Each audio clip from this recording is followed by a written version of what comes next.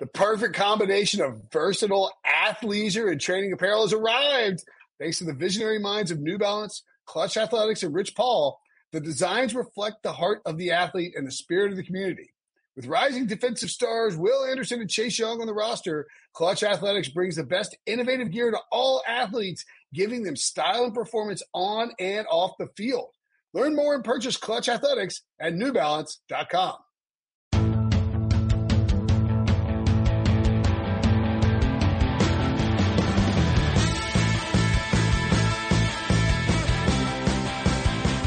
What's up, everybody? Welcome to the Pick Six Podcast, CBS Sports Daily NFL Podcast. I'm Will Brinson. I'm your host.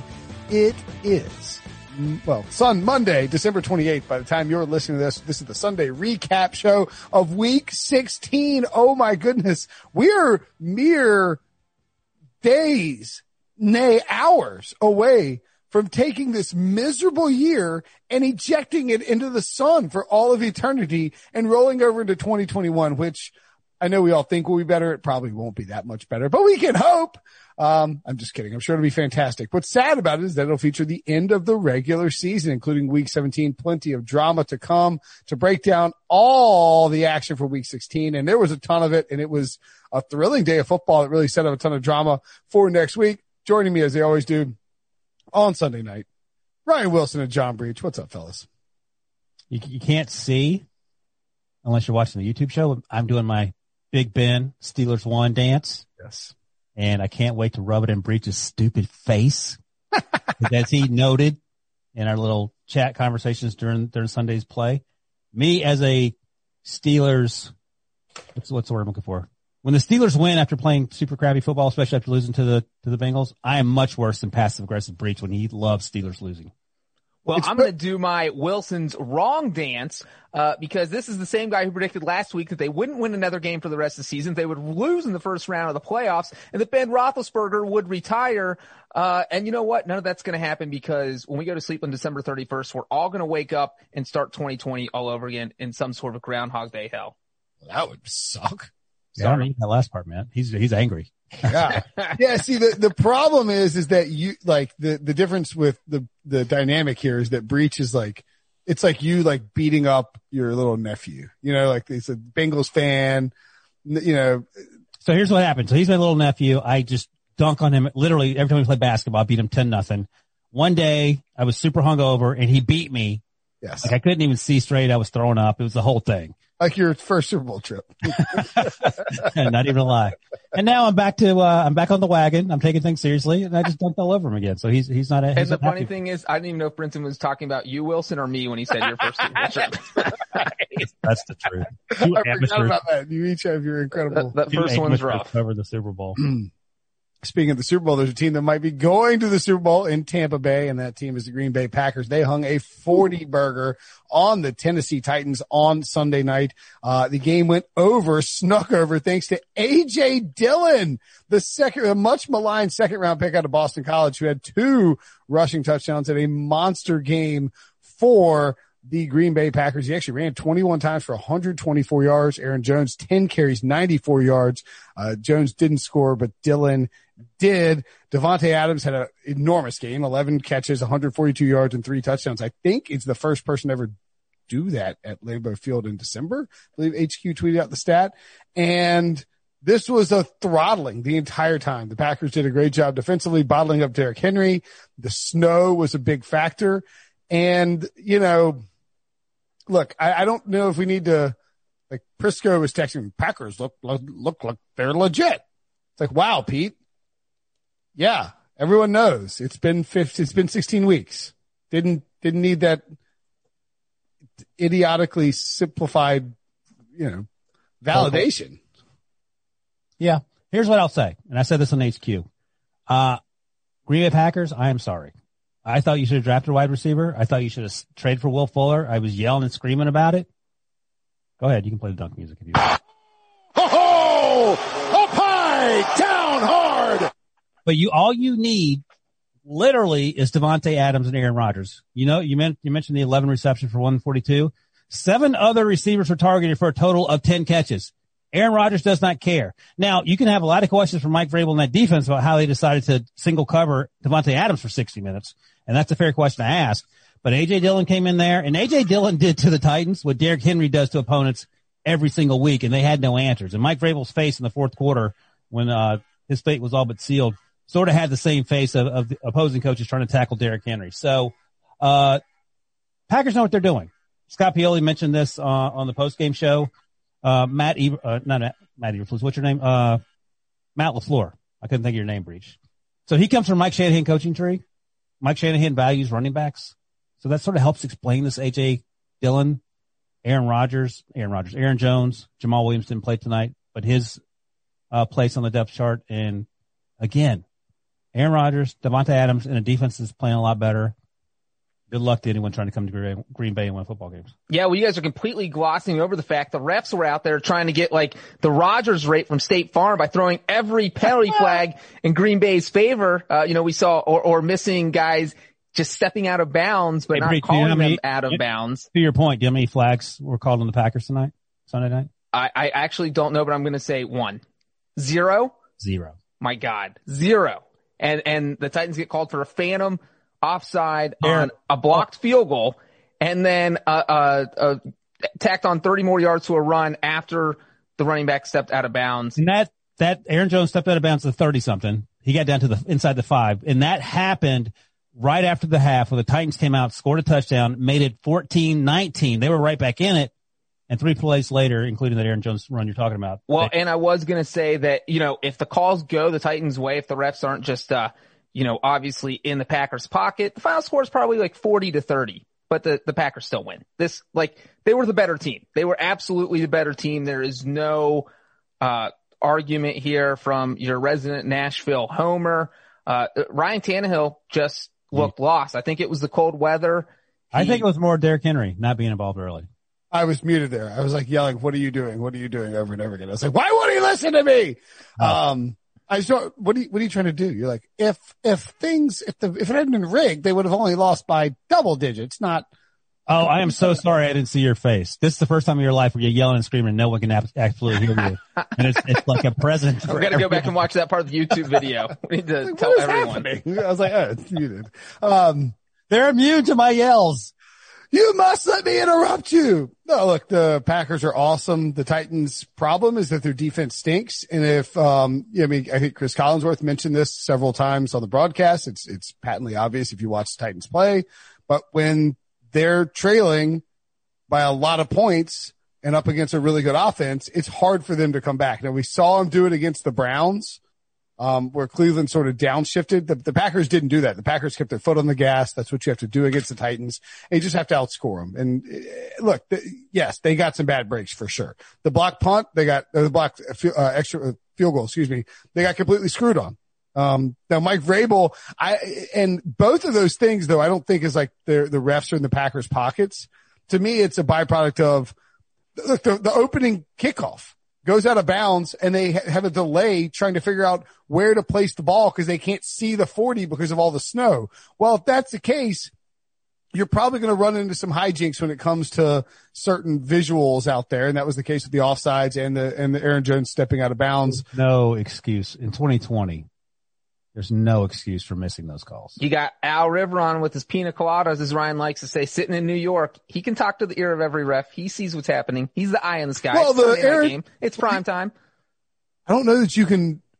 I guess you could have picked up the flag for offsides. I mean, the refs can converse about it, and then all of a sudden be like, oh, you know what? No flag. There was no penalty on the play. Now, they blew the out of bounds thing, and it just was a situation where the Titans didn't have time to look at it.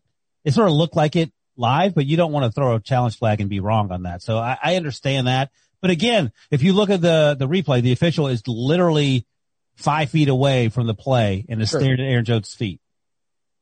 I mean, maybe there needs to be something where it's like, all right, if it's snowing, you're not allowed to how about any time? Al Riveron, wake up. Yeah. I mean, I think it was a clear hit the big red button. College football does this. If it's a clear and obvious review situation, the ref all of a sudden comes flying in, waving his hands, blowing his whistle. He's like, whoa, stop. We got to look at this upstairs. I wouldn't mind that if we did that in the NFL. Why do we have to put the onus on these coaches who are already overwhelmed in the first place to deliver challenges at a rapid pace? We see even the good ones screw it up plenty of times. So Aaron Rodgers, now the MVP favorite at William Hill. He is minus 160. I wish that I'd listened to us several weeks ago and bet him when he was 5-1. We would be getting rich off that. We didn't do it. Mahomes plus 140, Josh Allen 12-1, Derrick Henry 40-1, and Russell Wilson 100-1. Remember when Russell Wilson was minus 125? I think Aaron Rodgers is winning the MVP. Yeah. I mean, next week, who the Chiefs play next week, Breach?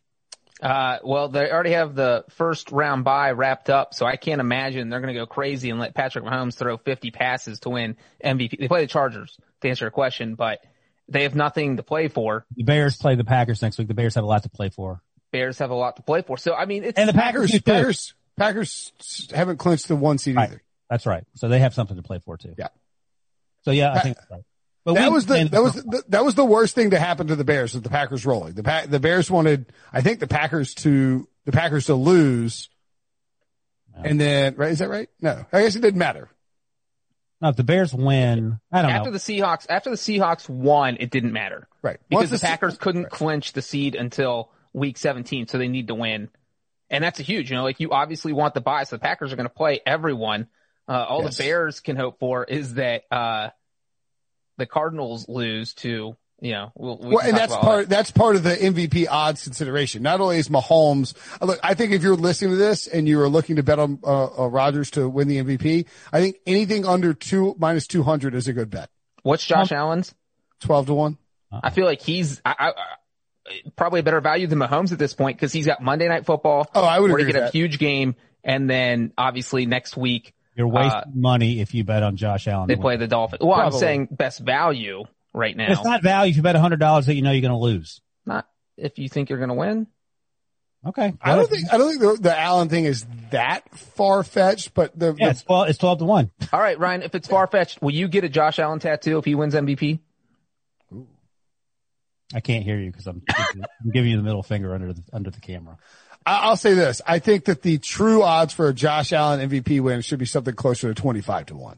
So I agree with Wilson in that sense. Like 12-1 is not enough value that you're getting back for Josh Allen to win it. Rodgers though, I think should be like minus 250 right now. So anything minus 200 or better. If Rodgers throws 2 touchdowns and no interceptions next week, Patrick Mahomes has to probably throw 7 touchdowns. I'm not even kidding. Yeah. I mean, they're both, as long as the Packers win and they get the 1 seed. What if Josh Allen throws 4 touchdowns Monday and 4 touchdowns against the Dolphins on Sunday? Because he has the hardest schedule. The Bills still won't be the 1 seed.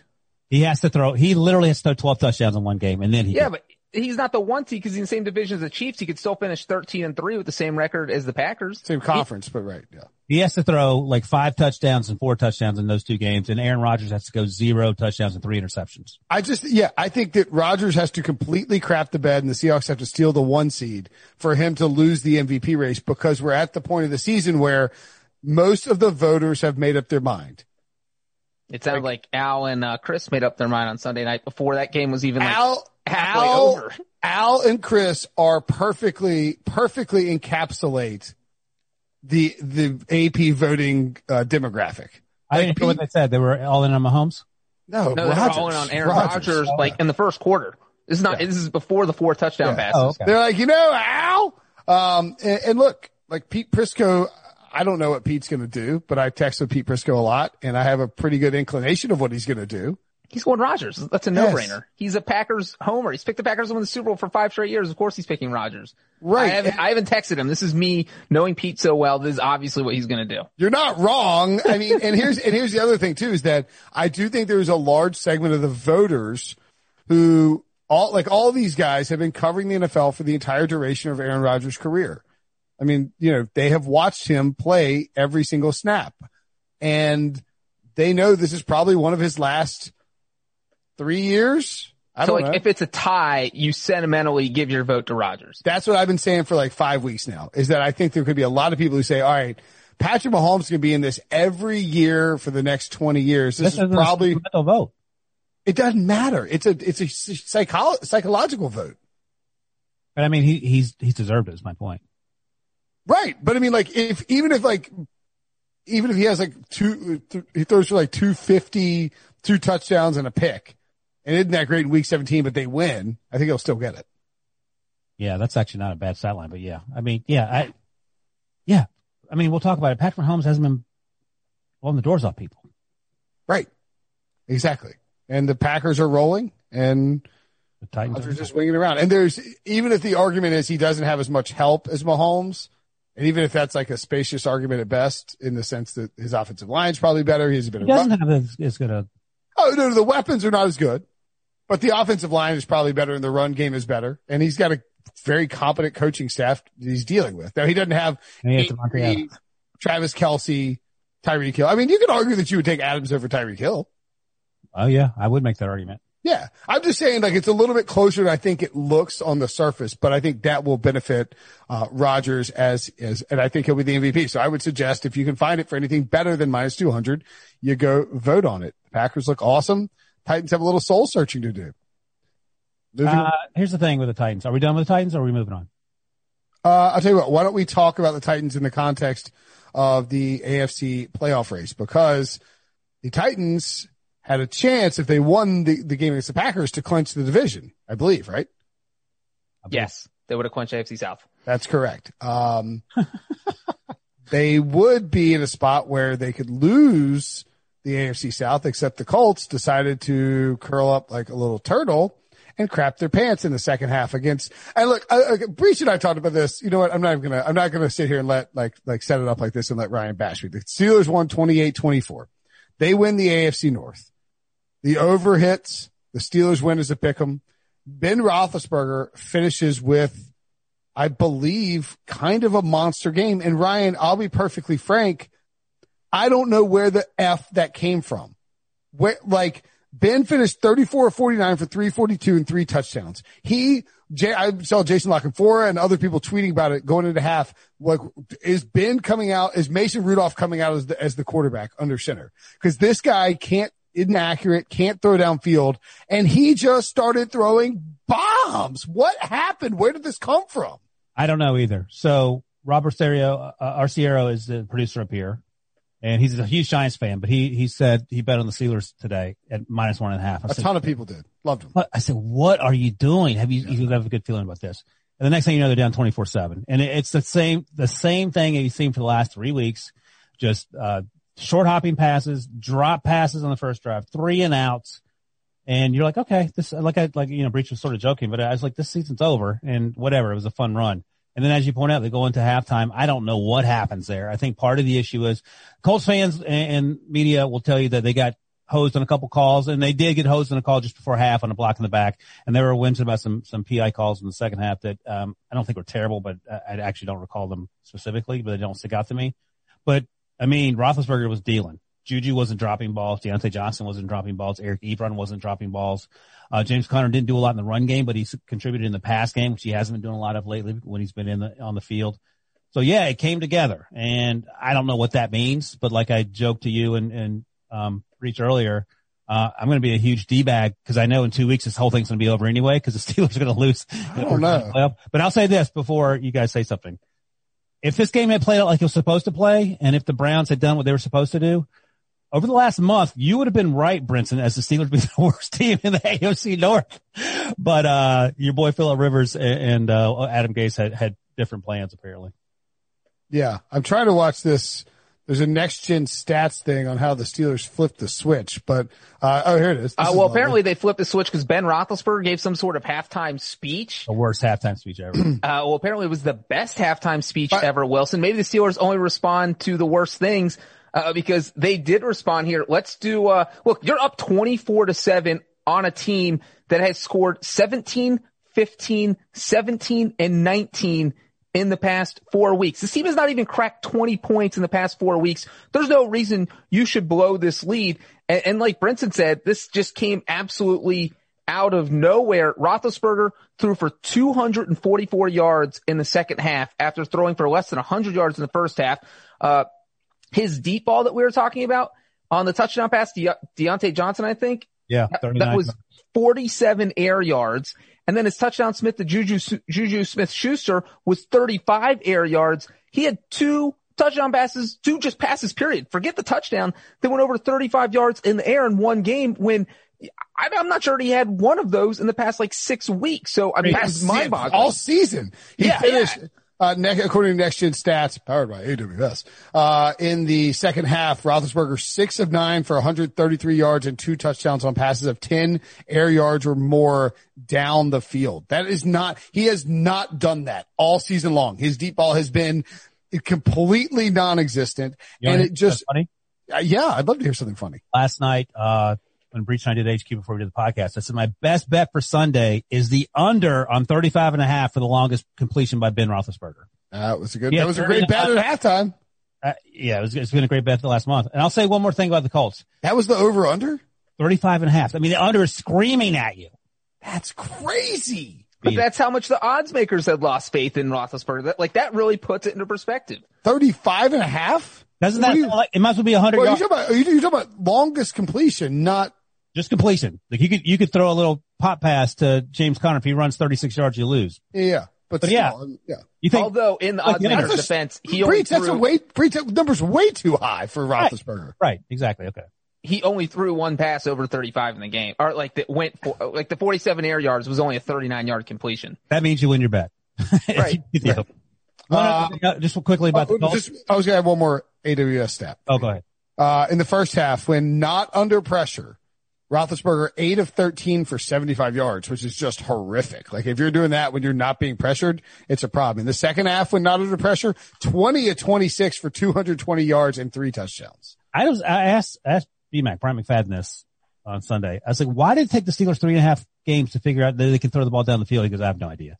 I don't. I'm just glad they won. And that's how, we've been seeing it starting with the Ravens game when the Ravens had no players, and then the football team game, and then the Bills game, and then the Bengals game. They just only threw 2-yard passes. I think part of it, and you saw some of it a little bit in the third quarter, Ben Roethlisberger has such little faith in this offensive line that he's going to throw the ball no matter what. He had a couple passes that he threw before the wide receivers came out of the break, and no one was near him. If he just waited a half a beat, the guy would have been open, and I think that's part of it. But look, man, get out. If you don't want to get hit, quit playing. I know you're old and your bones are brittle, but make a decision. And the other thing about the Colts, Jonathan Taylor was dragging the Steelers up and down the field in the first. They could not. I said to myself at least 3 times, this defense is playing so soft, it's embarrassing. And then they quit giving him the ball. Him and Naheem Hines was going off too. Yeah, they quit giving him the ball in the second half. That was really bad by Frank Reich. And Frank Reich typically doesn't do that. Usually they get a lead and it's all right, let's eat. And, I was lamenting, I'd been thinking about using Jonathan Taylor in DFS, and was just panicking the whole first half because I'm like, oh my God, he's going to keep going nuts in the second half. He was averaging 7 yards a carry through the first half. And it was every time they gave him the ball, he was just ripping off big runs.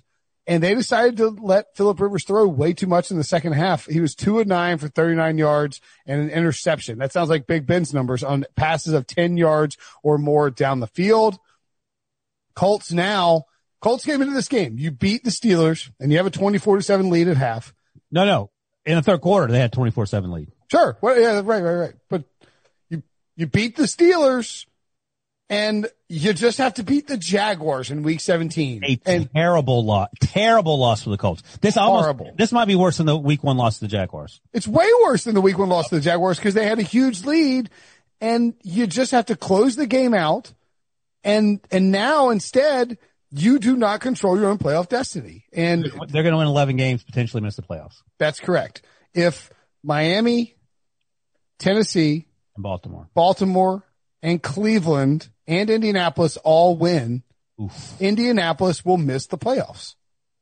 Now, there are a lot of outs for the Colts there. If the Titans lose to the Texans, which, not a lot of outs. Have you watched the Titans play the last 2 weeks? The Titans can easily lose to the Texans. Have you watched the Texans play the last 2 weeks? Okay, thank you. I was going to say the Titans haven't been bad. Yeah. Are you suggesting the Texans suck or what? They just got smoked today. We'll talk about that in a second. Yeah, but I mean, they had to show. You'd rather be playing the Texans than the Jaguars. Really?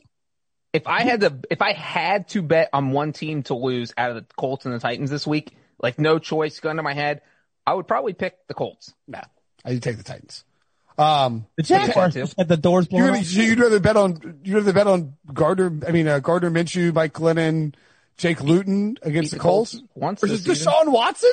Colts, the Jacksonville's 1-0 against the Colts. They're undefeated against the Colts this season. They're 0-14 against everyone else. You're not even a Titans fan. You're not even a Titans fan. He dunked on you though. I can't hear him right now for some reason. Anyway, I think the Colts will win. The Jaguars are friggin' terrible. Yeah, but the other team, so do we want to go through the other teams that have to win? So the Browns are playing the Steelers. Yep. And as Breach is well, since we're on the Steelers right now too, what do you think? Breach and I were talking about this on the odds look at. What do you think Mike Tomlin will do with the starters in Week 17? So right now, so if the Bills win, they're going to be the third seed. So the Steelers will be the third seed. The Bills win tonight on Monday night; they'll be the second seed. So if that's the case, the Steelers may not care. They may just rest guys against the Browns. That said, the most Browns thing ever would be to lose this game to the Jets that we'll talk about. To lose to Mason Rudolph? And then lose to Mason Rudolph. That's right. I mean, that seems perfectly reasonable given how Browns sometimes implode. Well, no.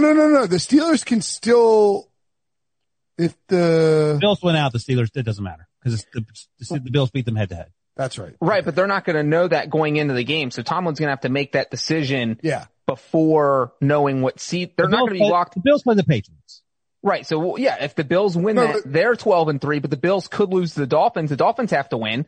So if the Steelers, I'm sorry. I thought the Week 17 game was the Patriots. Week 17 is Monday. It's Week 16 is Monday night. Right. So the Bills could absolutely, the Steelers will either be the 2 or the 3 seed. So they'll have something to play for. So the question you have to ask yourself is, if you're Pittsburgh, do you want to risk it and sit people and play the Ravens, or beat the Browns and have to face the Browns again potentially? I don't think you can worry about who you're going to play in the 7 or the 6 seed. I think you just have to, because like those things are totally interchangeable with Miami, Baltimore, Cleveland, and Indianapolis. I think you just sort of.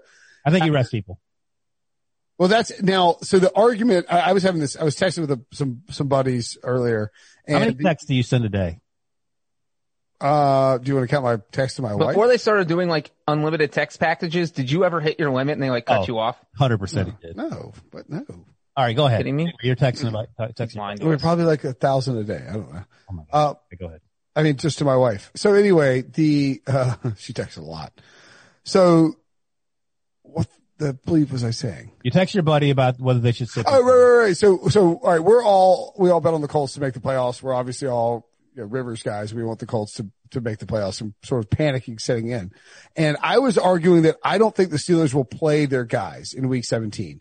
And the argument is that while the second seed would be nice versus the third seed, being able to get a week. So like, if you can if you know you're not going to fall below the third seed, why not? Like, wouldn't you rather have a bye week? Like a quasi, like a half bye week where your guys get a week of rest and aren't beat up versus having a, like an extra potential home game in an empty stadium. Also, and we've talked about this weeks ago, Steelers got screwed out of their bye in Week 4 because of the Titans COVID situation. So they haven't had a bye in a while. Their quarterback is 400 years old. And they got screwed out of the mini bye that you're supposed to get after the Thursday game because that Thanksgiving game against the Ravens got moved. So the Steelers essentially have not had a bye all season, which if I'm Mike Tomlin, I'm saying, in that case, I got to rest the guys and make sure they're healthy. I'd rather have them healthy for the playoffs as a 3 seed than try to beat the Browns, a game you might not even win. And then if you lose, you're beat up and you're the 3 seed. I'd rather be healthy and be the 3 seed. And the Ravens football team, Bills stretch, that was 3 games in 12 days.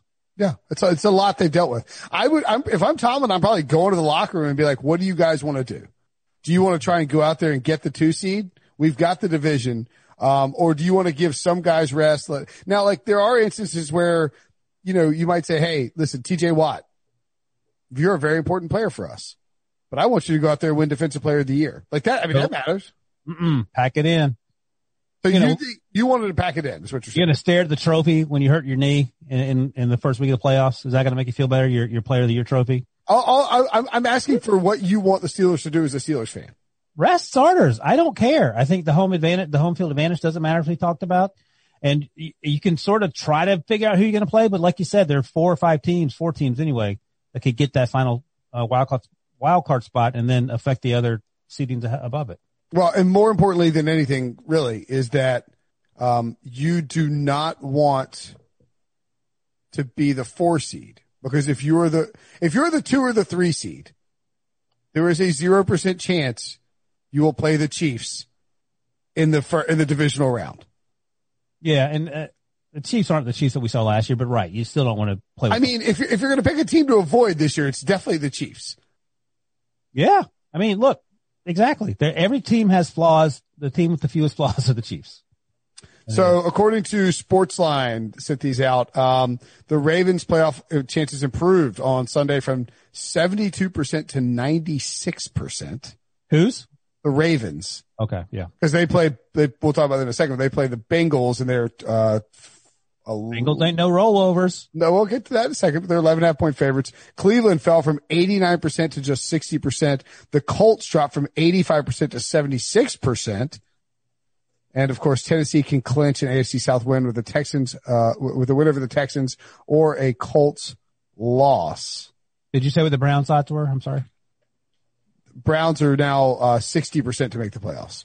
But I don't think that I think that factors in like playing the Steelers at full strength.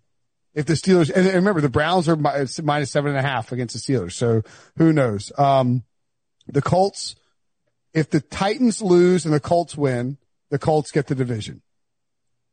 If the Titans don't win the division, they can clinch a playoff berth with a Ravens or Dolphins loss. And the Colts, if they don't win the AFC South, but win their game, can clinch a playoff berth with a win and a loss by Baltimore, Cleveland, or Miami. All right. So let's talk about the Browns. Okay.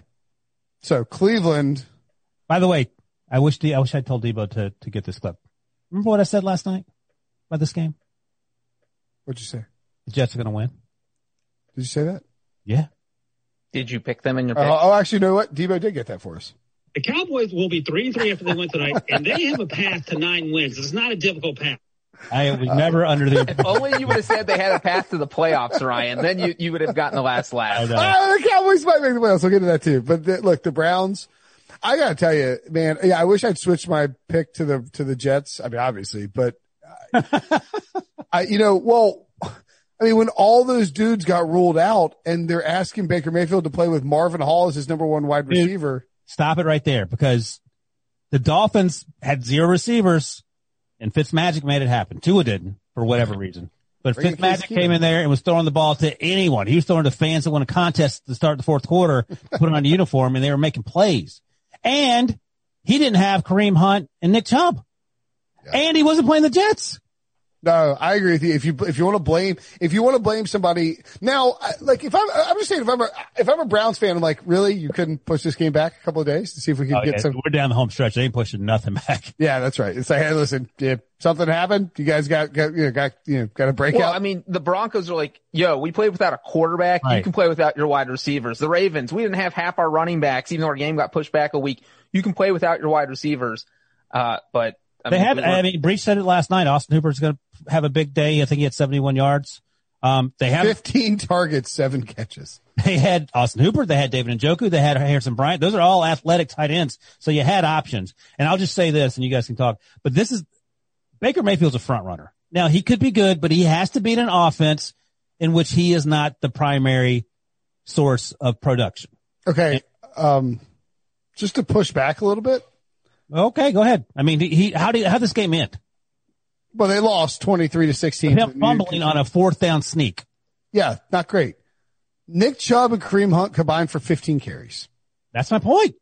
That's called Kevin Stefanski.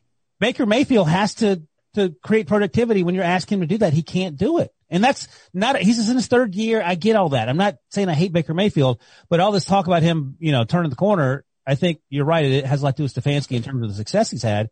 But he can't put they were down 20-0? I mean, he can't put a team. They were down 20-3. 20-3. So he can't put a team on his shoulders yet. And maybe he'll come to that.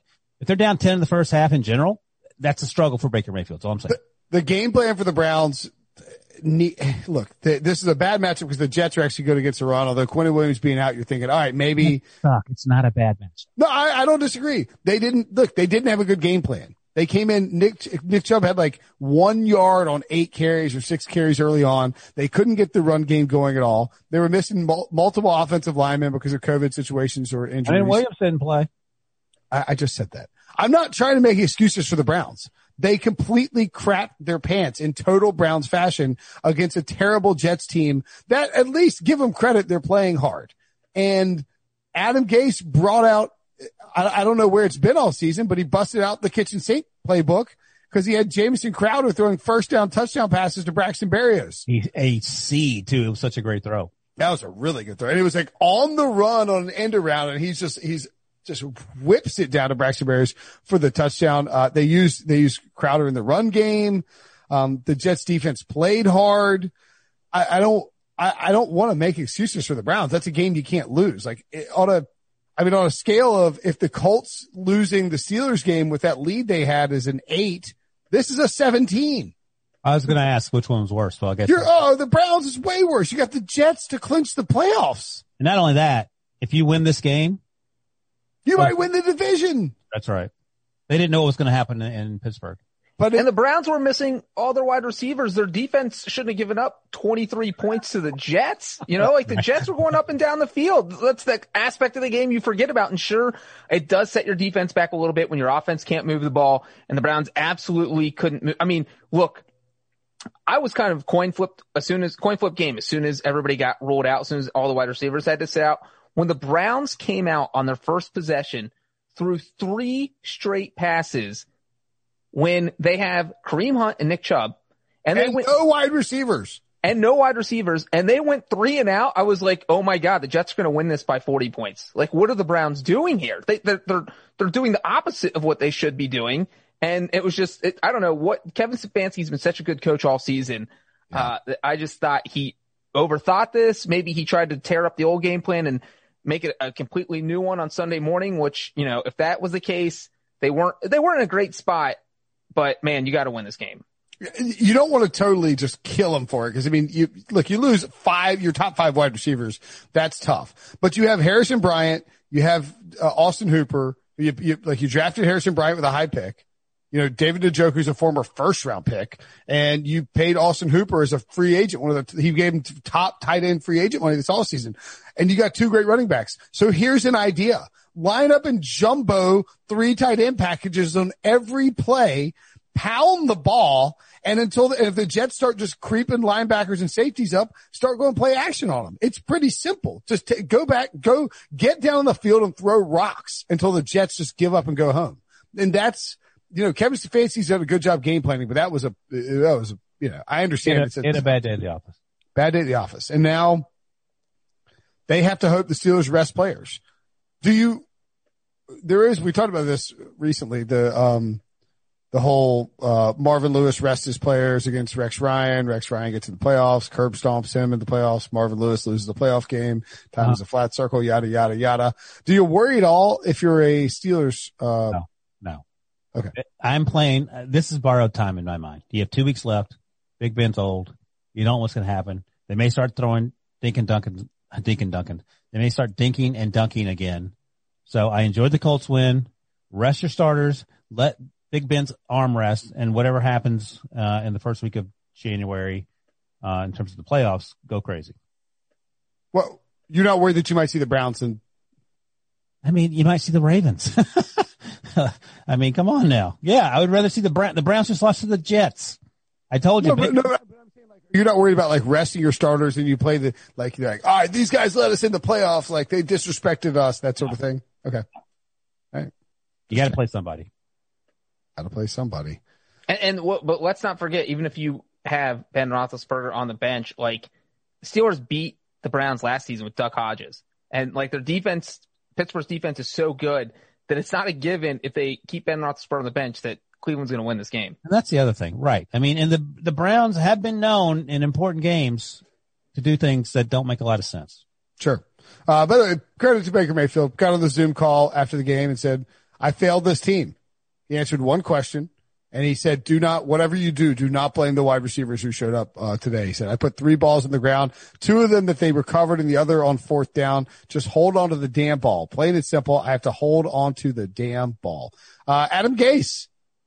He's not going to steal his job back, is he? And those Baker fumbles led to 10 points for the Jets. They got a touchdown off the one in the first half and a field goal off the one in the second half.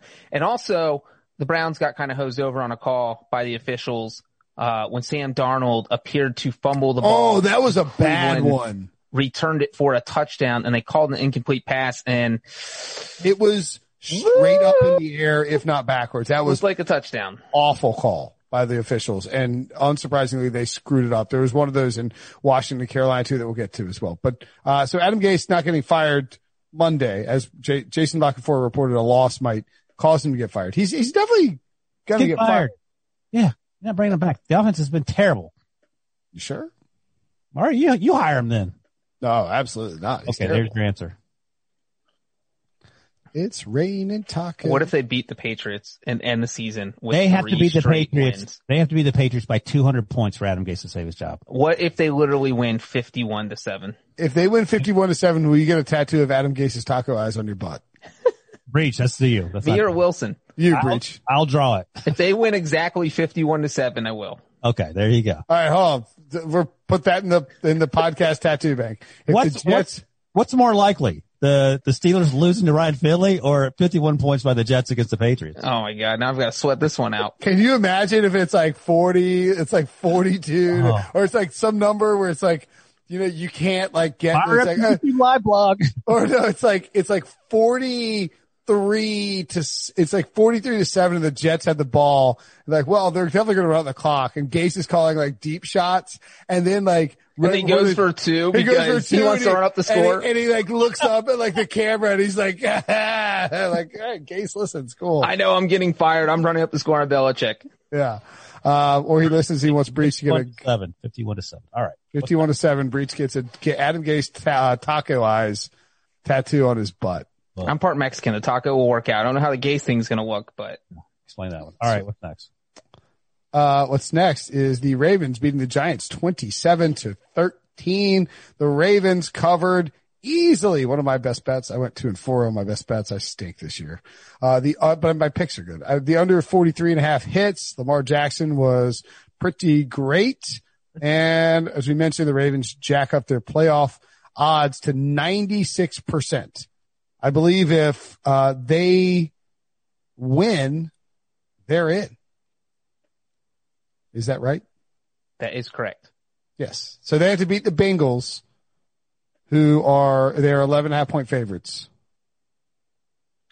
We've seen crazier things happen. True that. Crazier things have happened. Let me ask you this. Where do the Ravens rank in terms of the possible wild card teams? So there are 5 possible wild card teams.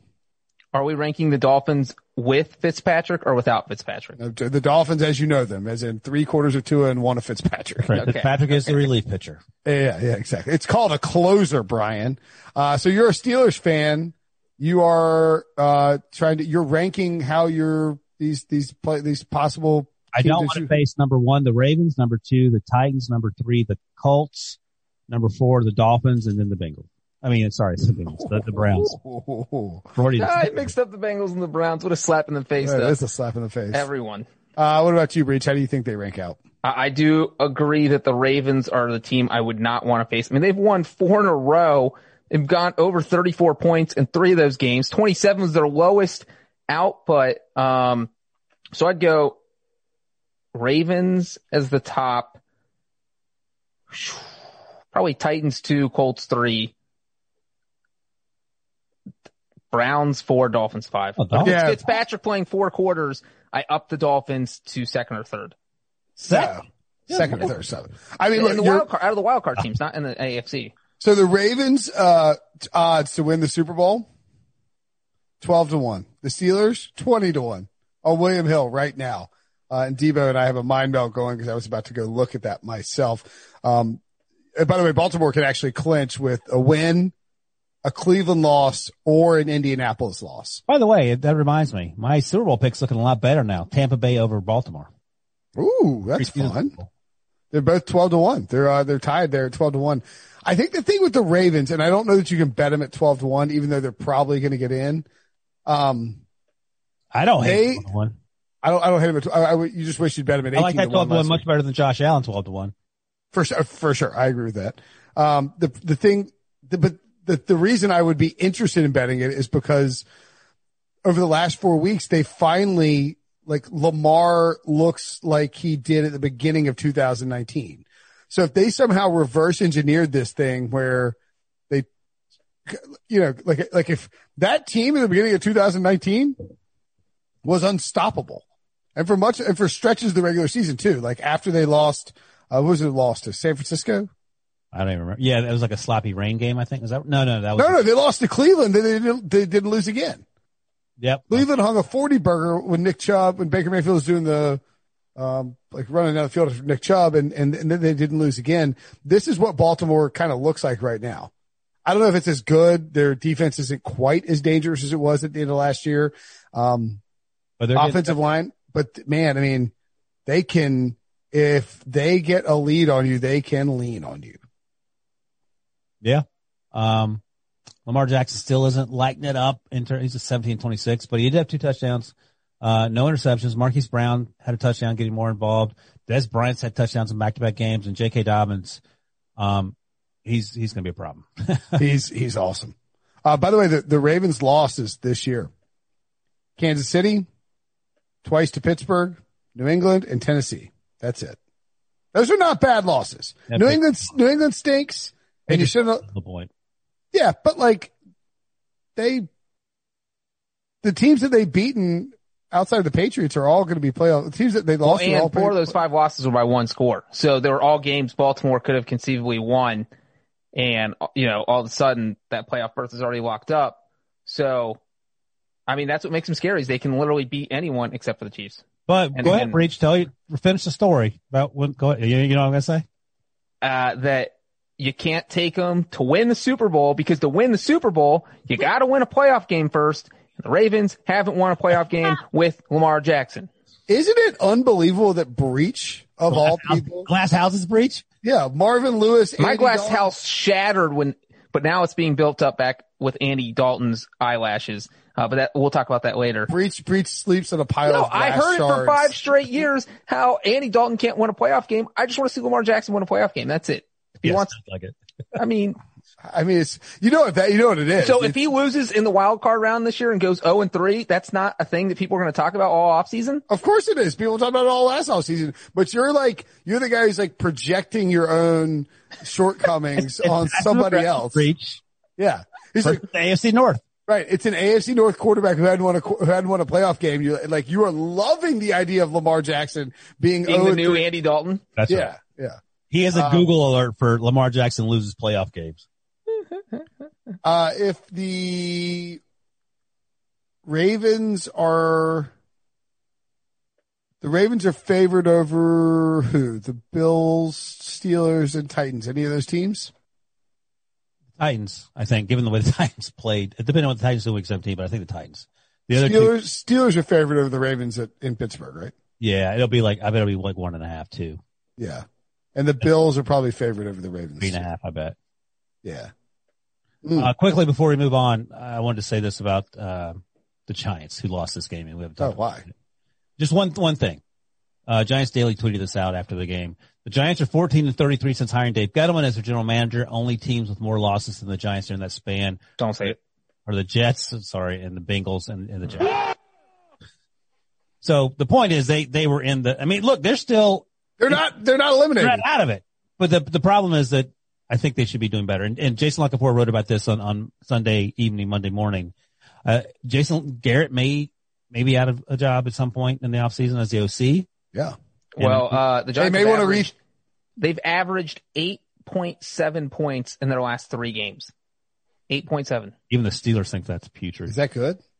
I don't think it's. If you're playing baseball, it is. Yeah, exactly. You're playing soccer, it's good too. You don't get points in baseball. I maybe they could rethink the Freddie Kitchens experiment.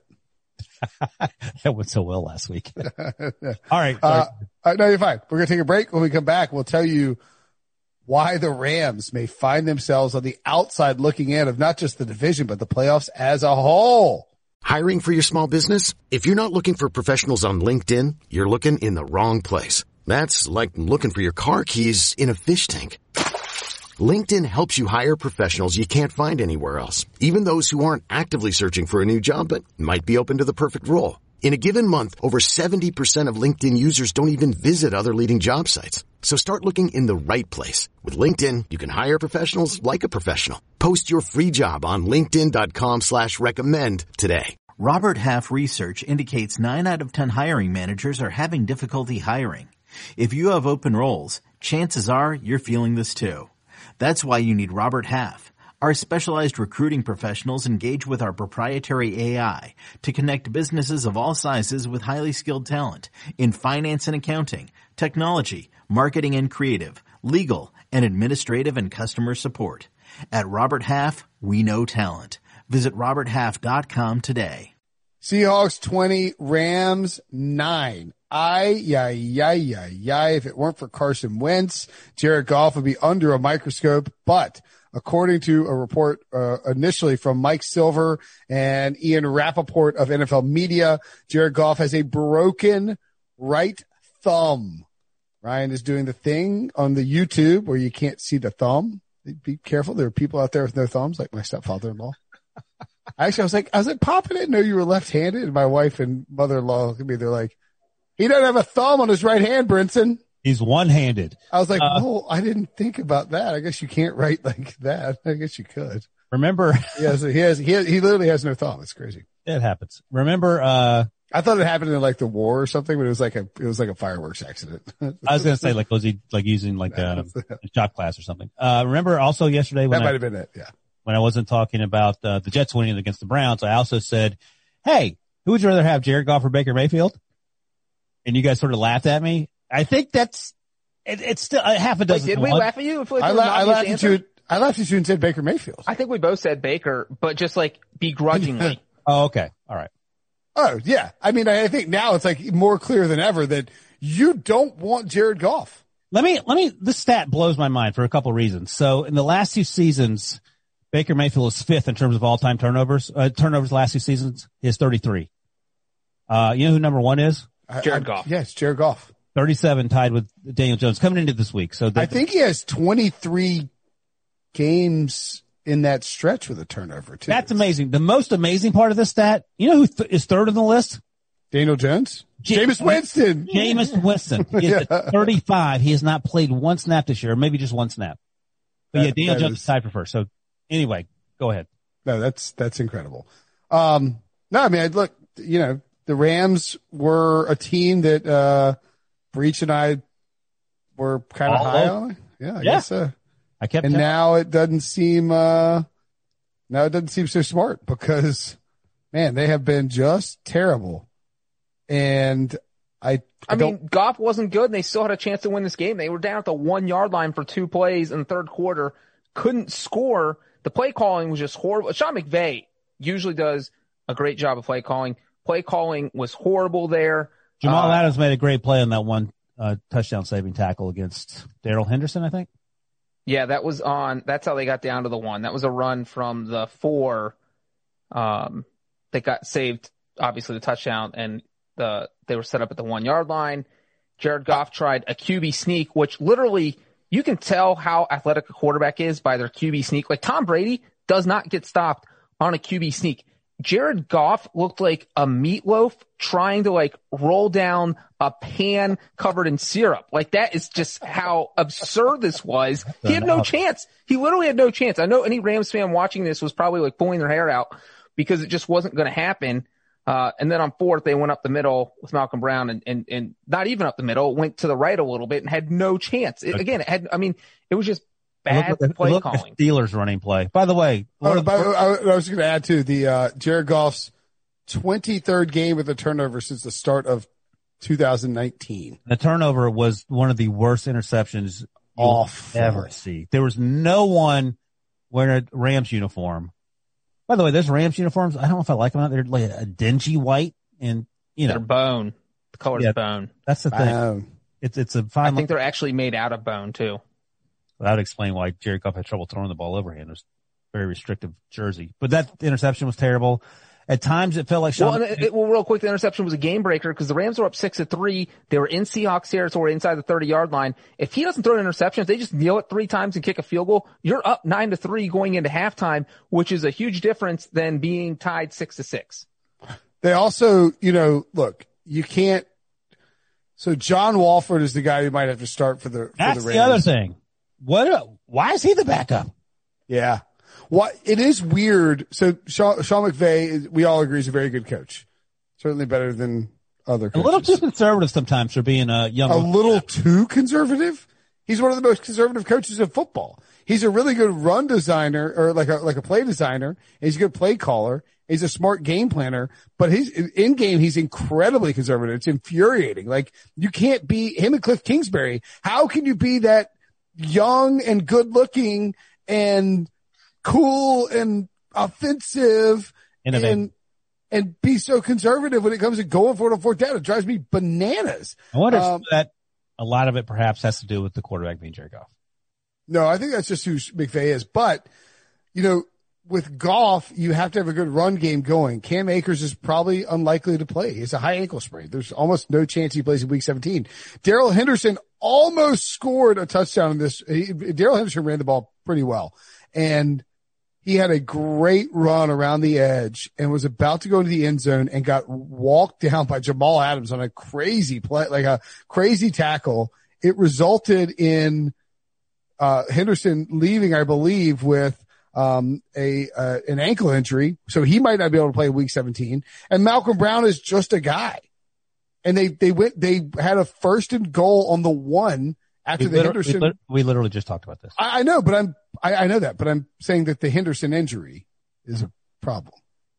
Okay. Yeah, no, I agree. I think Jared Goff's a bigger problem. I think you can find a running back much easier than you can find John Wolford. Yeah, but you drafted 2 guys in the 2nd round or maybe Henderson was 3rd round. You drafted you got Malcolm Brown and a banged up offensive line and Jared Goff. Okay. I mean, he's not terrible, but the point is, Jared Goff's the problem. Well, we're going to find out. I think it's going to be interesting to see what John Wolford can do in the Rams offense. I think everybody's wondering what could another quarterback do in Sean McVay's offense. What if they go out and win with him? What if they win a playoff game with him? Does that throw a wrench in anything, or is it we owe Jared Goff so much money it doesn't matter? What are we talking about? John Wolford's not going to go out. Dude. You don't think he can beat the Cardinals? McVay's never lost the Cardinals. Breach, we did the early line look ahead, and the Cardinals before the Goff injury were the Rams were -5. Yeah. And Breach was like, I think it'll probably go down to 2 or 3. Maybe 1, but I said the Rams would be No, the Cardinals are going to be favored now with no Goff. Yeah, that seems reasonable. I don't think Goff's worth 5 points. John Wolford's he's never thrown an NFL pass. He's about to throw about 30 of them. Might be 50. Might be 50. Quickly for the Seahawks, here's something that's worth noting, and I'll ask the question first and then add a comment and you can answer the question. Is Jamal Adams worth 2 first-round picks? Number 1. And number 2, last 6 games, this Seahawks defense is allowing fewer than 14 points a game. No is the answer to Jamal Adams. Is he worth 2 first-round picks? And I like Jamal Adams because he is, as you guys probably know, a friend of the podcast. And also a friend of Pat Pete and BMAX podcast. He's on our podcast before theirs. You were sitting there at the Super Bowl with him. I was when Breach tried to steal the hat. Remember that? The Wilson hat? The Wilson hat that was made of pigskin. Well, Jamal Adams actually said, hate animals. That's right. Jamal, I gave you mine. Jamal Adams actually said to me, we're the best defense in the league. You can quote that. And said, well, yes, of course they're going to quote that. You're saying it to somebody. And we haven't even played our best football yet. That's the scary part. Now, I would push back a little bit on the notion, and I said this a few weeks ago, I believe. I know I said it on Seattle radio. Quickly, though, is he worth 2 picks at number 25 then? No. Okay. Go ahead. Not if you had to pay him. Here are the quarterbacks that Jamal Adams has faced in the stretch that you just referenced. Carson Wentz, Carson Wentz, Colt McCoy. 3rd round pick. Sam Darnold, First round pick. Dwayne Haskins, Oh God. Undrafted free agent. first round pick, and Jared Goff. There you go. He's crushing it. Actually, all the quarterbacks they've played, they've been like high picks. Yeah. My point being is that I think that, actually Wentz, Colt McCoy, Sam Darnold, Dwayne Haskins, and Jared Goff, all third round picks are better. I just think Seattle's getting a little fat and happy against some bad defenses. But it's an improvement over offenses. the first 9 games was a debacle, to make up a word. No doubt about it. Jamal Adams has helped. Breaches Carlos Dunlap has helped. And, they're trending in the right direction, as the old people say. Seattle unders are hitting like And crazy. this felt like the test too, where you're saying, they're just building up these great defensive numbers because their last 4 weeks have been against 3 NFC East teams and the Jets and those 4 quarterbacks Brinson just mentioned. So it was like, well, what do we do? Can we sustain this against a Rams offense that has kind of had their way with us over the past couple of years? That's the other thing. And they did. So I think you have to give them credit at some point, because otherwise you're going to go playoff making your pick saying, my God, they beat CJ Beathard. They beat broken thumb Jared Goff and all the quarterbacks Brinson just mentioned. That will be their 6 games going into the postseason. Okay. So the Cardinals and the Rams will play, and the winner goes to the playoffs. And then the loser Might go to the playoffs. Has to see what happens in Bears Packers. And if the Bears win, the loser of Rams Cardinals is out. And if the Bears lose, then both the Rams and Cardinals are in. That is correct, right, Breach? If the Bears lose, then the Cardinals are out if they lose. If the Bears lose and go 8-8, the Cardinals are out at 8-8. That's right. The Bears have the tiebreaker over the Cardinals. Yes. So if the Bears win, the winner of Rams and Cardinals is in, and the loser is out. If the Bears win, Rams Cardinals is an elimination game. Correct. If the Bears lose and the Cardinals beat the Rams, the Cardinals and Rams are in. If the Bears lose and the Rams beat the Cardinals, the Rams and Bears are in. The Bears losing, obviously the Rams, they're playing at the same time, so it's not like they can plan for it. But if all of a sudden the Packers are up like 45-0 and you're the Rams and, if the Bears are losing and it doesn't matter to the Rams anymore, like you have your backup quarterback in, are you just calling run plays and just like trying to get out there and end the game? Oh, I see what you're saying. Like if you get to halftime and the Bears are getting stomped, but you're in the playoffs no matter what happens. How much score checking do you think is happening in that Rams game? I feel like there's because you can't have a phone, but you can get updates. Well, I mean, they give the scores in the stadium, and I'm sure you're going to have an assistant coach on watch. Yeah. Well, maybe, some coaches do it differently. They don't want to Right. That you want to know. Everyone's checking at halftime. I'll say that. Yes. At the minimum, at the bare minimum. You're minimum. getting an update at halftime, like, hey, what's Rodgers doing? Oh, it's 31-7 over Trubisky. All right, you know what? We're going to run the ball with Malcolm Brown 32 times in the second half. Because we know we're in no matter what. Right. And the Cardinals would love that. And did the Seahawks win the division? Yep. Yes. Okay. As I predicted, nerds. Yeah. You know what else I predicted? Ryan, I also predicted it. Here's what you didn't predict. Wow. The Giants winning the division, which they can still do. Funny you mentioned that, but before we get to the Giants, we're going to talk about actually, I guess we already talked about the Giants. Panthers took down, speaking of things that people predicted, I predicted the Panthers would take down the Washington football team, and they did. Panthers win 20-13, setting up a crazy final week for the NFC East, except for, actually we'll combine these two games, except for Sorry, Debo. the one team that is no longer in the playoff hunt in the NFC East, the former minus 500 favorite, the Philadelphia Eagles, who lost to, Is that Andy Dalton's music? Andy Dalton lights up the Eagles 37-17. They were up 14-3, the Eagles were. And then can I just say real quick that this was like getting 5 bonus Christmases today. I mean, first, the Bengals won at 1, which we'll talk about for 5 seconds, so I'm mentioning it right now. And that blew my mind. And then this Cowboys win where Andy Dalton played his mind out. I mean, Debo, every time Andy Dalton threw a touchdown pass where you're like, I don't even want to be a part of the podcast because all Breach is going to talk about is Andy Dalton. Yeah, I'm thinking about muting you right now, but Andy Dalton can do that against practice squad defensive backs all he wants. Congratulations to Andy Dalton for that. He will not make the playoffs, and we know down hard. He won't make the playoffs, and we know he won't win a playoff game, so I'm okay.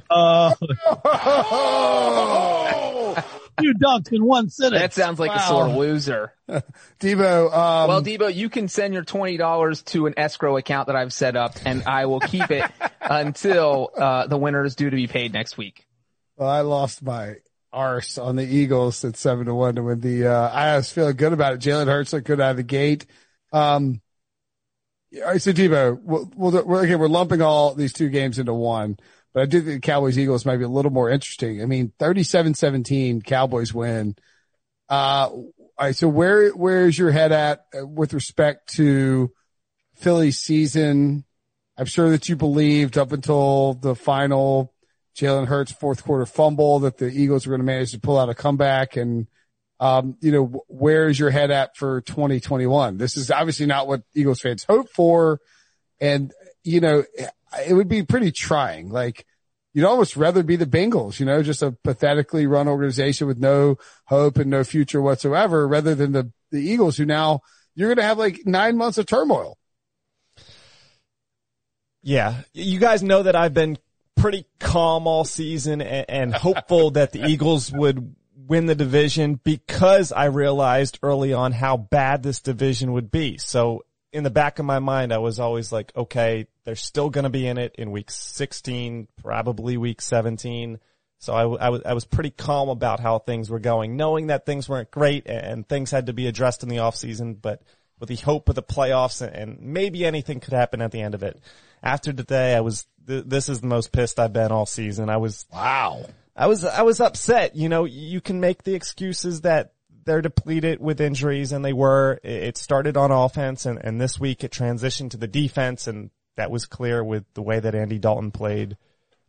You can make excuses with, referees not knowing what a fumble is, but ultimately Jalen Hurts wasn't good enough today. I think, we have to temper ourselves a little bit after 2 games and calling him a franchise quarterback.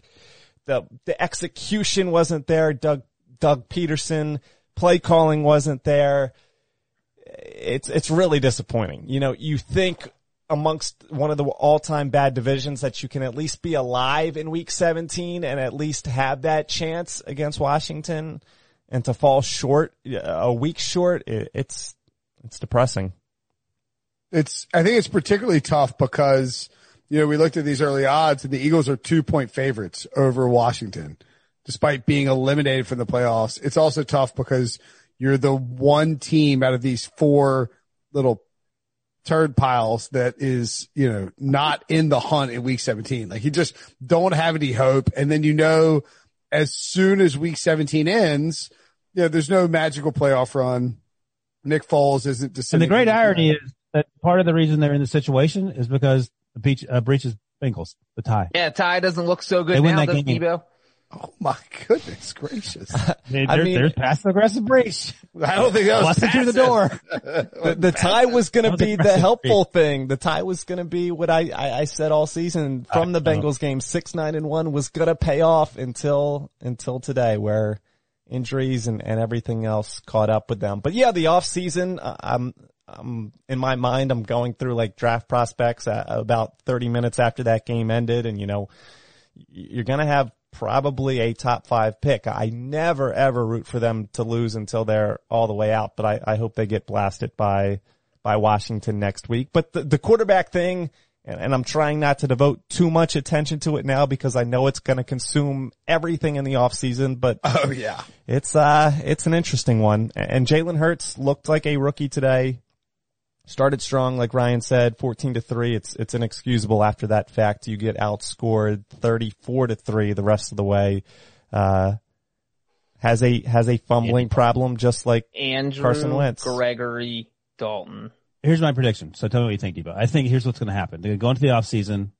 And they're going to say it's going to be an open quarterback competition. Nudge, nudge, wink, wink. It's Carson Wentz because he makes too much money. Jalen didn't look great on Sunday.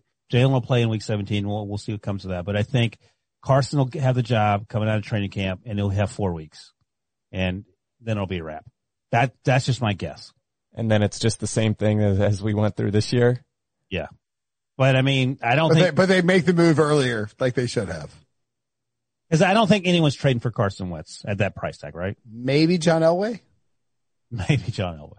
See, we've seen crazier things happen with trades in the NFL, and I think removing some bias, I think some teams might see the tad of potential of 2019 and prior rather than looking at 2020 Carson Wentz. So maybe a team identifies that and targets him, but that's one of those things we have a lot of time to talk about as well.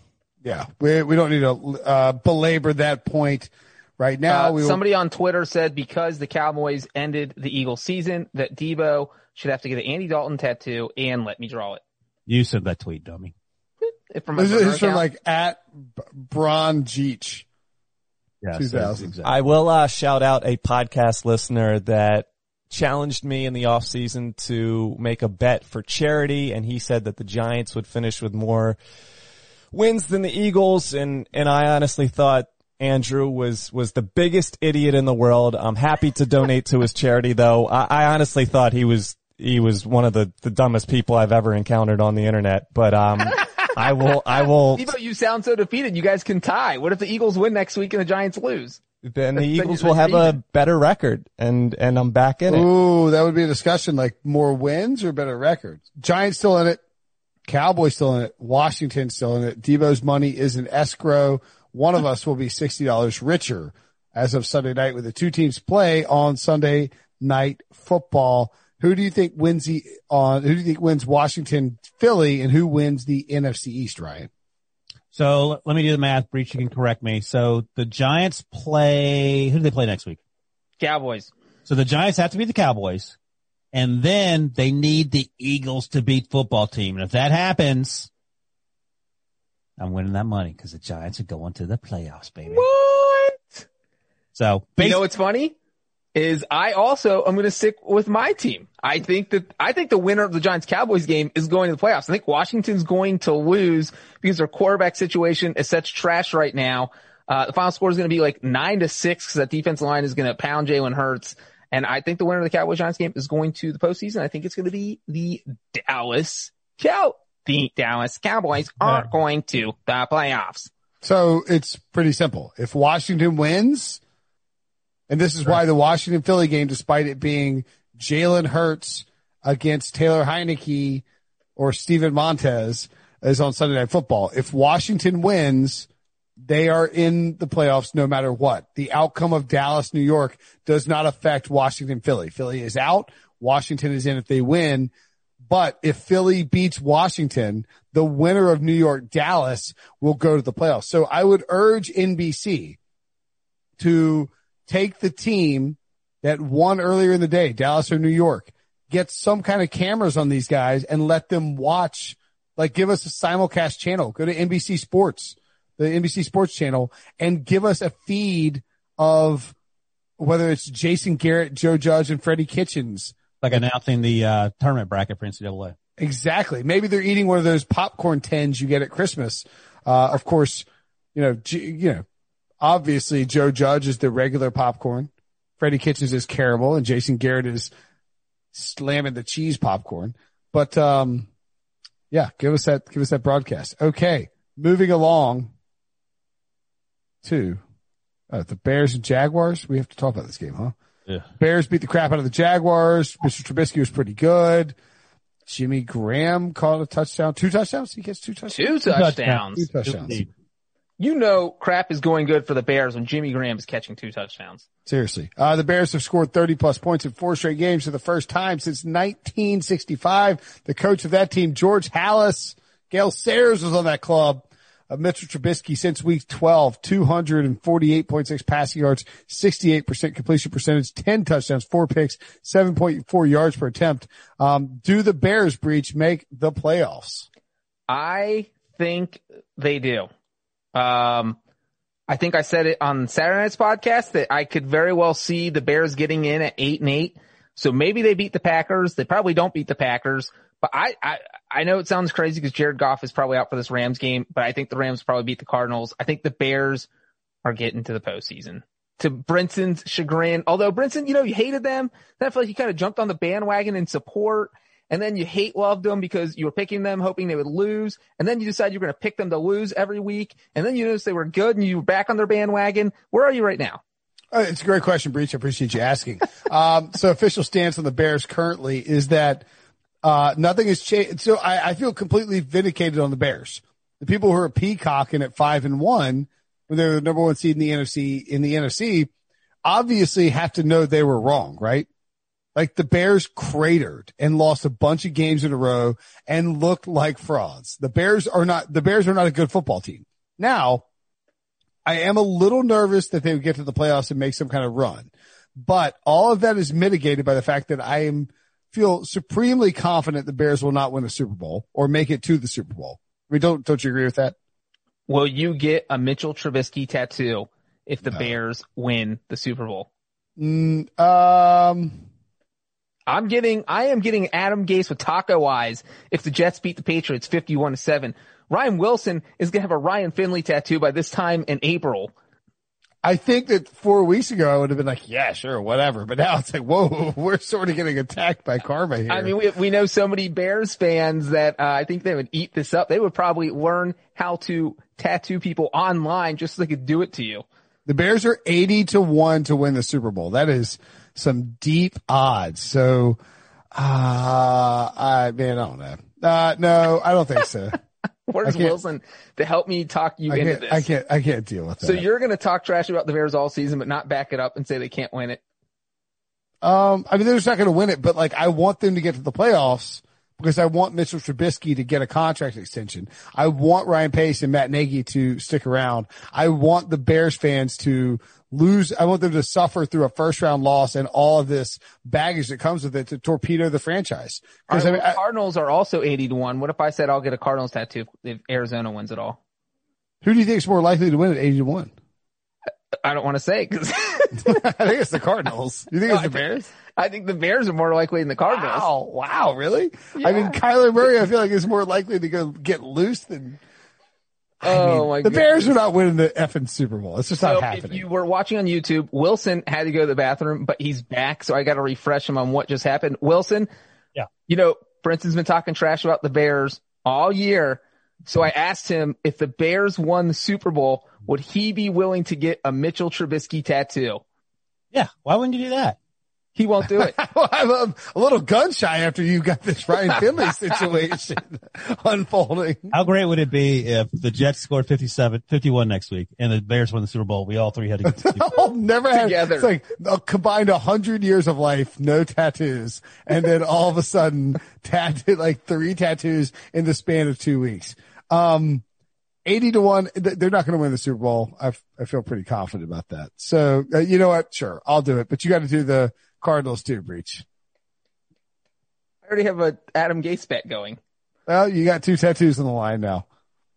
You got to get Cliff Kingsbury with Deal With It sunglasses if the Cardinals if the Cardinals win the Super Bowl. Oh my goodness! All right, fine. They're both 80-1. They're both 80-1. Oh, Devo's making fun of me in Slack. He's like, Brinson won't do it. 80-1 is not that crazy. Like, I don't know. That's like 4 games. Jaguars locked up the number 1 pick. I'll tell you what, if the Jaguars don't take Trevor Lawrence and he's in the draft, I'll get a tattoo for that too. We got these tattoos. And I do love Debo dunking on you, as you just said, but you didn't say what he said. He said Wilson was willing to get a tattoo for something that was 7-1 odds, which was Bengals beating the Steelers. Brinson wasn't willing to do it for something that's 80-1, but he is doing it. We changed his mind. There we go. We're all getting. Well, Ryan volunteered that. You asked me. By the way, Brinson, Breach, you texted us that you had some tattoo news. You might be getting a tattoo. Well, now it's the Arizona Cardinals. It's off the hook. That's it. I'm on the hook with Arizona. Wait, whoa. What do you mean? Wilson brought the tattoo or the text that I sent Christmas night. He was drunk. He sent a text about him getting a tattoo, and he's going to tell us on Sunday night. I felt bad for Wilson, the fact that he had to get a tattoo, and I had a stipulation I was going to make where I would also get one. but now it's with the Cardinals. So that one's off the board. I never brought it up. What was your tattoo? It was going to be on Christmas night. If I would have said it, it was going to be, because of the Bengals thing, it was going to be if the Steelers won the Super Bowl because they've been playing so badly, but now they beat the Colts. I don't have to worry about it. He's scared. He's scared. No, it's the Cardinals. It's the Cardinals. Brinson already talked to me in the Cardinals. I'm not taking on two teams. I already got the Cardinals. What's the Cardinals tattoo? It's the Cardinals in the Super Bowl. I have to get a Cardinals tattoo. I mean, the Steelers odds are slightly better than the Cardinals. Hey, Brinson, you were in the bathroom when Brinson brought this up. I'm not going to. You texted around oh my God, he was like itching to get a Steelers tattoo. Yeah, that would have been a Big Ben. Steelers aren't winning the Super Bowl either. Well, they're not now. A Breach can get a tattoo. How about if the Steelers win the Super Bowl, Ryan can get out of his Ryan Finley tattoo? Sure. Oh, he needs to have it by the Super Bowl. Let's move on. The Jaguars have the first overall. We're going to have a separate tattoo podcast. The Chiefs 17, Falcons 14. The Chiefs clinched the number 1 seed. The Falcons covered. This says +3, but they were actually like +10. The under 54 hit. I don't know why I said that. Sorry, Debo. The Falcons covered the +10. Sure. I wasn't thinking. The under 54 hit. Matt Ryan outperformed Patrick Mahomes statistically. Travis Kelce set the NFL single season record for most receiving yards by a tight end, 1,146, eclipsing George Kittle's number from 2018. The Chiefs have won their last 7 games by a combined 27 points. So very quickly, I'll ask you this, Breach. How concerned are we about the Chiefs? I mean, I'm definitely slightly concerned. You keep messing with fire, you're going to get burnt. And that's an NFL record that they've won at 7 straight games, right? By 6 points or less. Like, you keep doing that. This game, Younghoe Koo, who was the Pro Bowl kicker in the NFC. He leads the NFL in points scored. He has not missed a field goal between 30 and 39 yards all year. And he somehow hits the craziest hook I have ever seen in at least 5 years. This field goal looked like it was going right down the middle with 15 seconds left, and it hooked right, and it missed, and the Chiefs won. And those are the kind of wins they've had. Before that, David Terrell, is that the rookie cornerback? I can't remember his first name. AJ Terrell. AJ Terrell, thank you. Dave Terrell's the wide receiver for the Bears. Oh, dropped the interception. Yeah. Interception in his hand, came down with it, his elbow hit the turf. And Raheem Morris with one of the worst challenges you'll ever see. Well, he's seen some of the action today. He knows that, what's his face, the head of officials is off lollygagging around, not paying attention, maybe hoping against hope. So AJ Terrell's dropped interception. The game's over if he catches that. It was a terrible throw by Mahomes. Here's what I said earlier about the 7 games, 1 score wins by the Chiefs. So if you flip a coin, 50-50 chance, you get it right. The Chiefs have effectively flipped this coin 7 times in a row. And they've laid on heads each time. They're going to end up getting tails at some point. Yep. It happens in January. They're going home. So, yeah, they're still the best team in the AFC, but they're not as good as they were a year ago.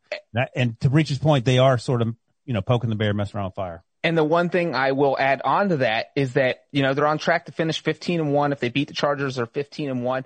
Only 6 NFL teams in history have ever finished 15-1. The last 4 lost an AFC Championship game. Did not win the Super Bowl. Yes, Ryan's referring to the 2004 Steelers. There's also the 98 Vikings, didn't even make it to the Super Bowl. 2011 Packers, who went 15-1 the year after winning the Super Bowl, got upset in the playoffs, and then they lost in the first round against the Giants. And then that was red-faced Coughlin game, right? No, that was 2007. That was the 2011 team that beat. That was your first Super Bowl when you were puking in Lucas Oil. How dare you, sir? By the way. They lost to the Giants. And then also the 2015 Panthers, obviously 15-1 and lost to the Broncos. Passive-aggressive Breach strikes again. I know. Disrespectful. Well, Brenton knew. He's a Panthers fan, and Wilson's a Steelers fan. You guys knew those ones. I don't know why you went in that chronological order. It threw me all kinds of off. The Chiefs, by the way, clinched the number 1 seed in the AFC, so they have home field advantage throughout. And wouldn't be surprised if they rested I don't know. Do you rest players if you're the Chiefs in week 17 against the Chargers? They had 10 points against the Falcons with 2 minutes to go and threw an interception. And after that dropped interception, the very next play was a touchdown pass to DeMarcus Robinson, I think. That's you win 7 straight games by like 6 points or fewer, and then you take 3 weeks off. I would like to blow out someone. I'm going to lose a lot of money betting against the Chiefs in the playoffs. That's my prediction. Who do they play next week, Breach? Chargers. Oh, God. That'll be their blowout. They'll get their hopes up against an Anthony Lynn team. Come on. Or the most Chargers thing ever would be beat the Chiefs when it doesn't matter at all.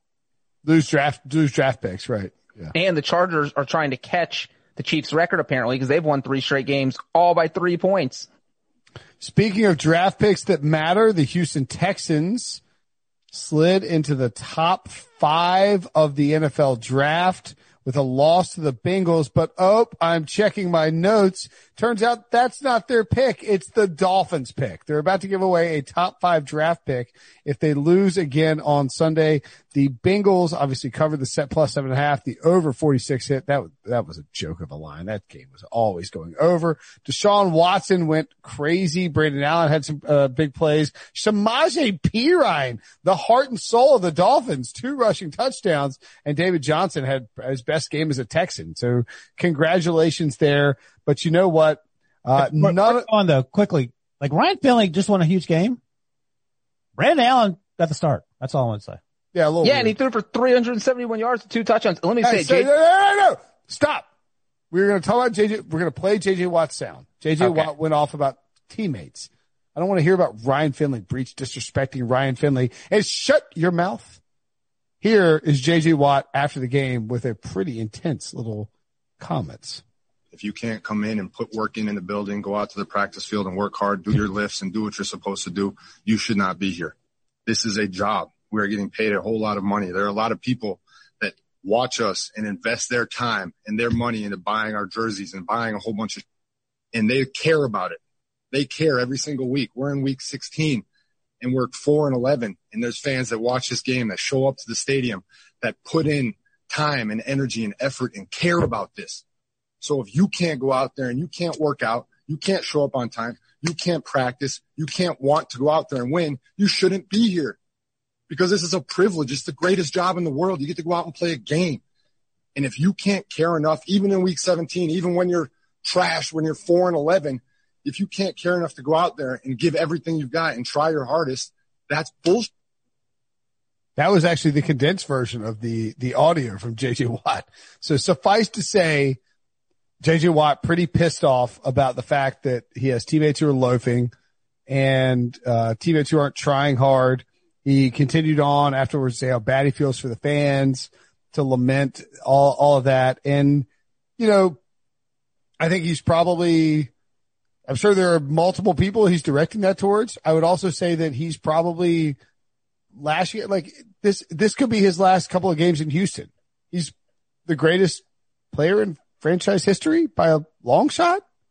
You gave up 540 yards to the Bengals. Of course you're going to lash your team out. This is like, the Bengals are not a very good team. I think we can all, sure they upset the Steelers. We can all agree. We will accept that and move on. Okay. There you go. And so if you're JJ Watt, you rightfully call your team out because clearly half the guys on the defense have mailed it in. Let me tell you what the Bengals game plan was. Brandon Allen literally spent the whole first half throwing screens and little swing passes, and the Texans couldn't stop it. And last week they couldn't stop it either. They've had, like, these losses they've had have just been ugly. Like, they lost to the Bears 36-7.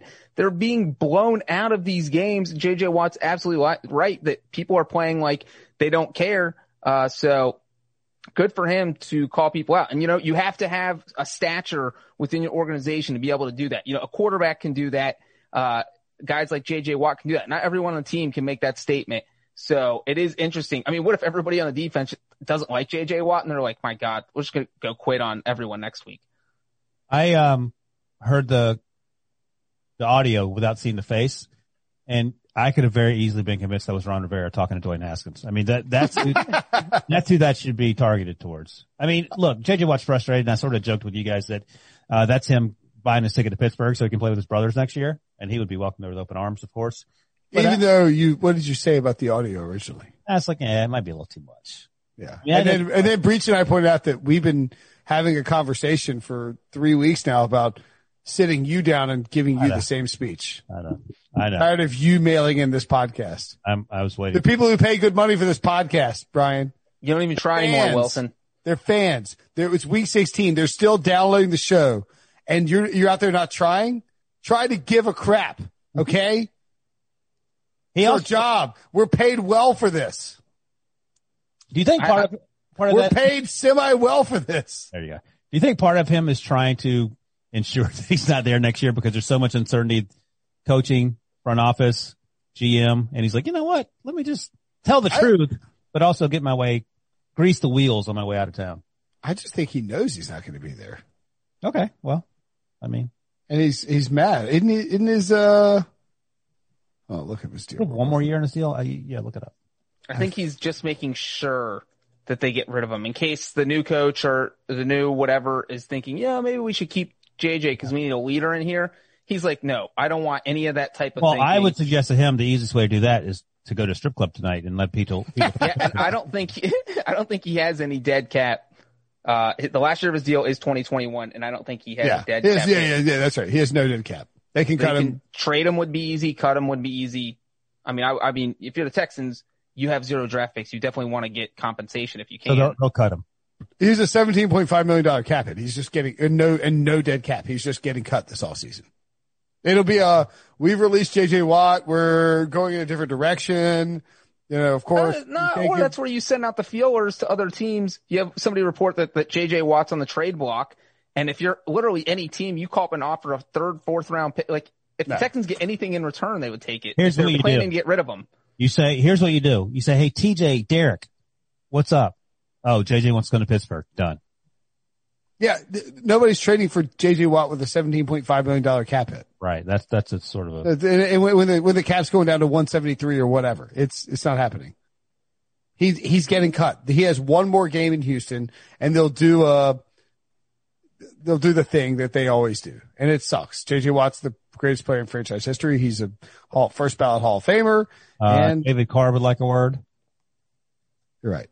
You're right. Derek Carr, the greatest player in Texas franchise history. David Carr. So. And here's your fun fact from this game because it's a Bengals game. We're not going to talk about the Bengals, but I'm going to give you a fun fact. This was the Bengals put up 540 total yards. It was the most they've put up in a road game since 1990. They did win a road game, so way to go, Breach, on that. All right, please, let's move on. By the way, does Derrick Henry break the rushing? Does he break 2,000 yards next week? How many does he need? 223 against the Texans. No. Oh, I think he does. That would be Chargers at Broncos, the only game of the slate. Devo slotted it in, or no, Bengals Texans was slotted in. Chargers Broncos also no playoff implications whatsoever. Chargers win 19-16. Chargers cover.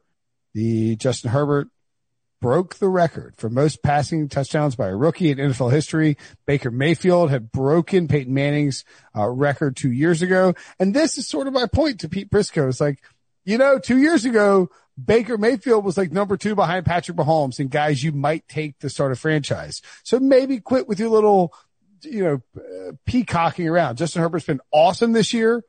A lot can happen to a young player, but man, what a run by Herbert.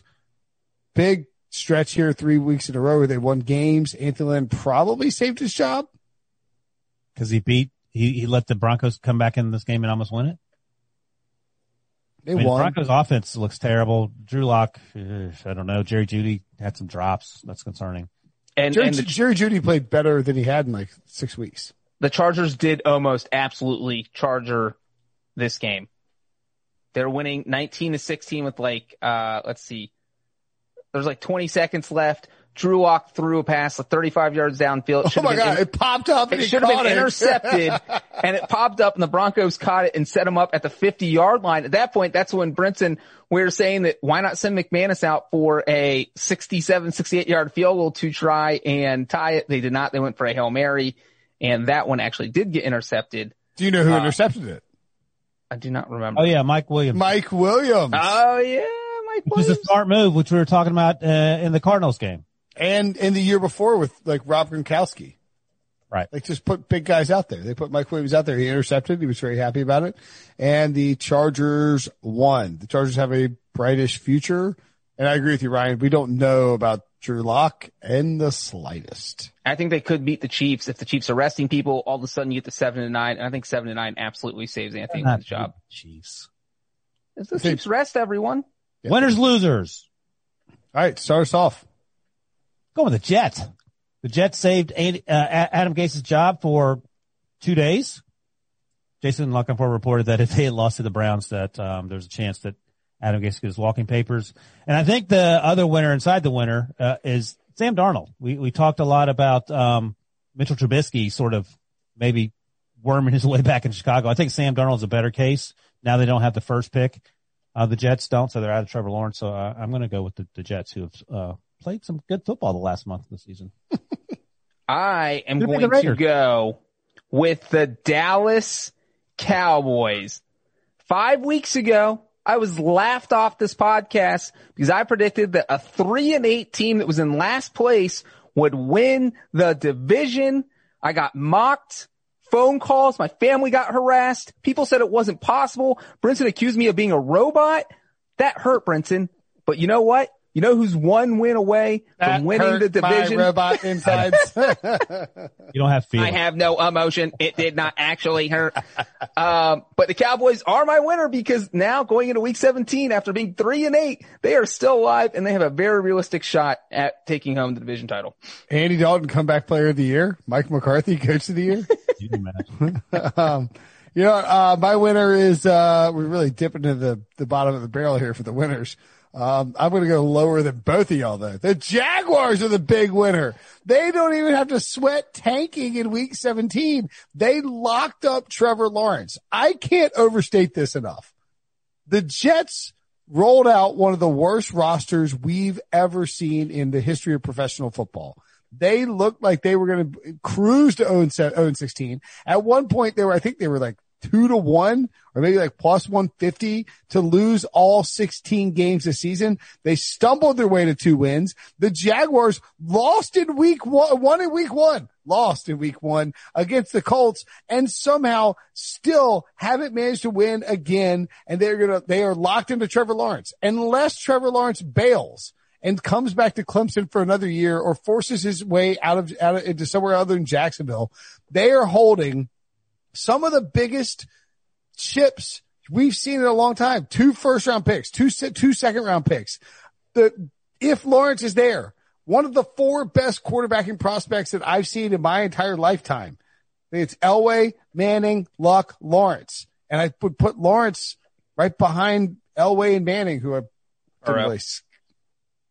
okay, Burrow is good. No, Burrow's around for 1 year.